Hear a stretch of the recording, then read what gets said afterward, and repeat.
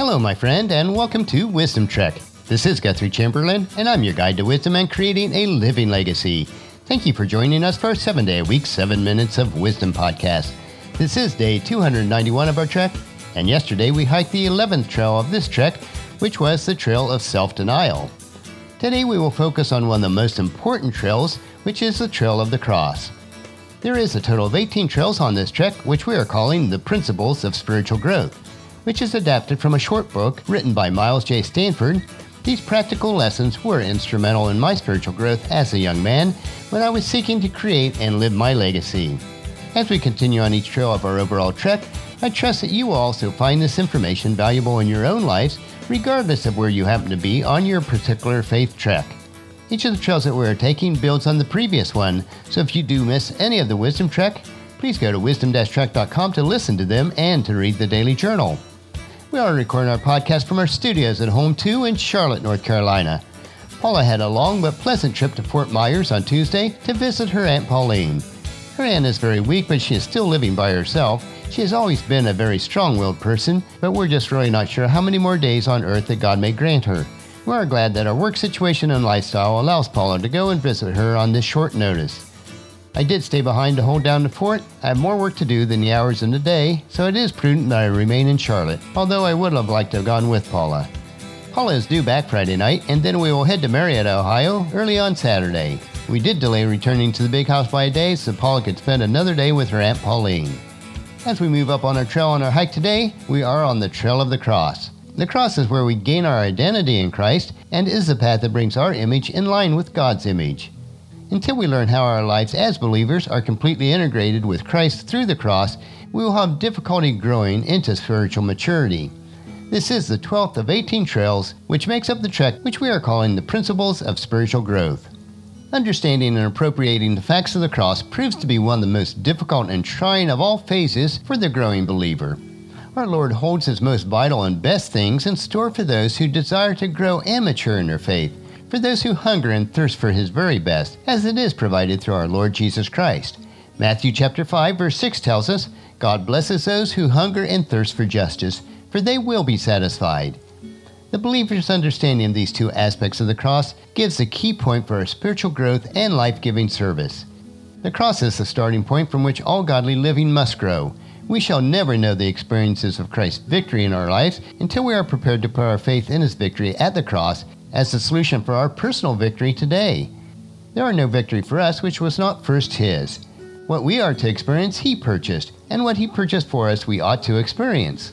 The beginning of the life of holiness is faith in the crucified Christ, which sees more than just His substitutionary work. It is a faith that sees yourself identified with Christ in His death, burial, resurrection, and ascension. As our substitute, Christ went to the cross alone, without us, to pay the penalty for our sin. But as a representative, He took us with Him to the cross, and there, in the sight of God, we all died together with Christ. We may be forgiven because He died in our stead. We may be delivered because we died with Him.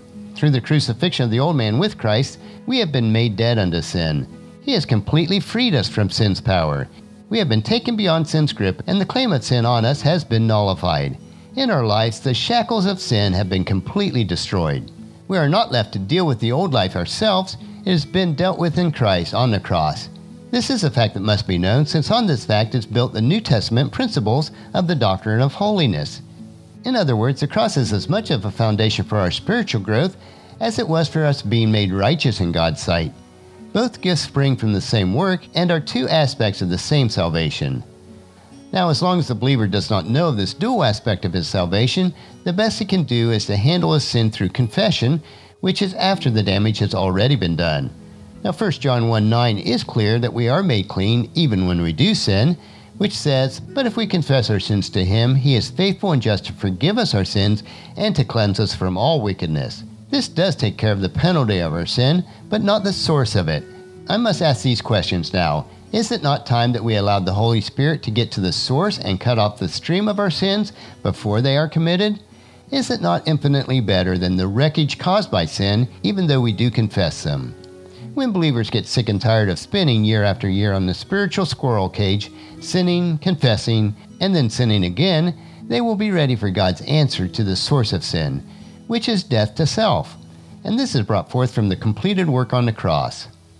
One understanding of the finished work of our death to sin in Christ at the cross is God's one way of deliverance. There is no other way because that is the way He did it. We have learned not to add to the finished work in the matter of our salvation, but now we must learn not to add to the finished work of our freedom from the shackles of sin. We will be freed when we enter into His prepared freedom for us. There is no other. Romans chapter 6 verse 14 is clear. Sin no longer is your master, for you no longer live under the requirements of the law. Instead, you live under the freedom of God's grace. God has taken the shackles of our sin off. Let's not put them back on again.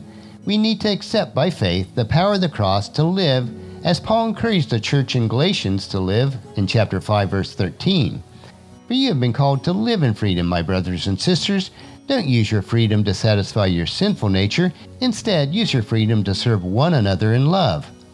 On our trek Principles of Spiritual Growth, today we have discovered that we have been set free from the trail of the cross. We must understand that the same power to save us is the power that we have available to live right before God as we grow spiritually to be in His image. Tomorrow we will begin on a new hike on the Trail of Discipline, which will lead us along our trek of spiritual growth. Every trail that we hike will help us to create and live our legacy each day. So encourage your family and friends to join us, and then come along with us tomorrow for another day of Wisdom Trek, Creating a Legacy.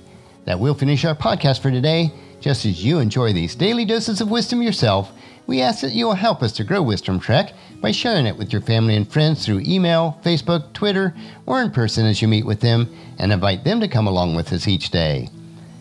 The journal for today's trek can be found at wisdom-trek.com. Thank you so much for allowing me to be your guide, your mentor, but most importantly, you are my friend, as I serve you through the Wisdom Trek podcast and journal each day.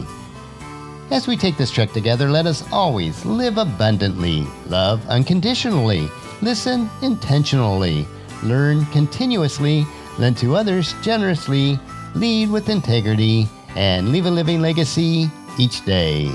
This is Guthrie Chamberlain reminding you to keep moving forward, enjoy your journey, and then create a great day every day. See you tomorrow.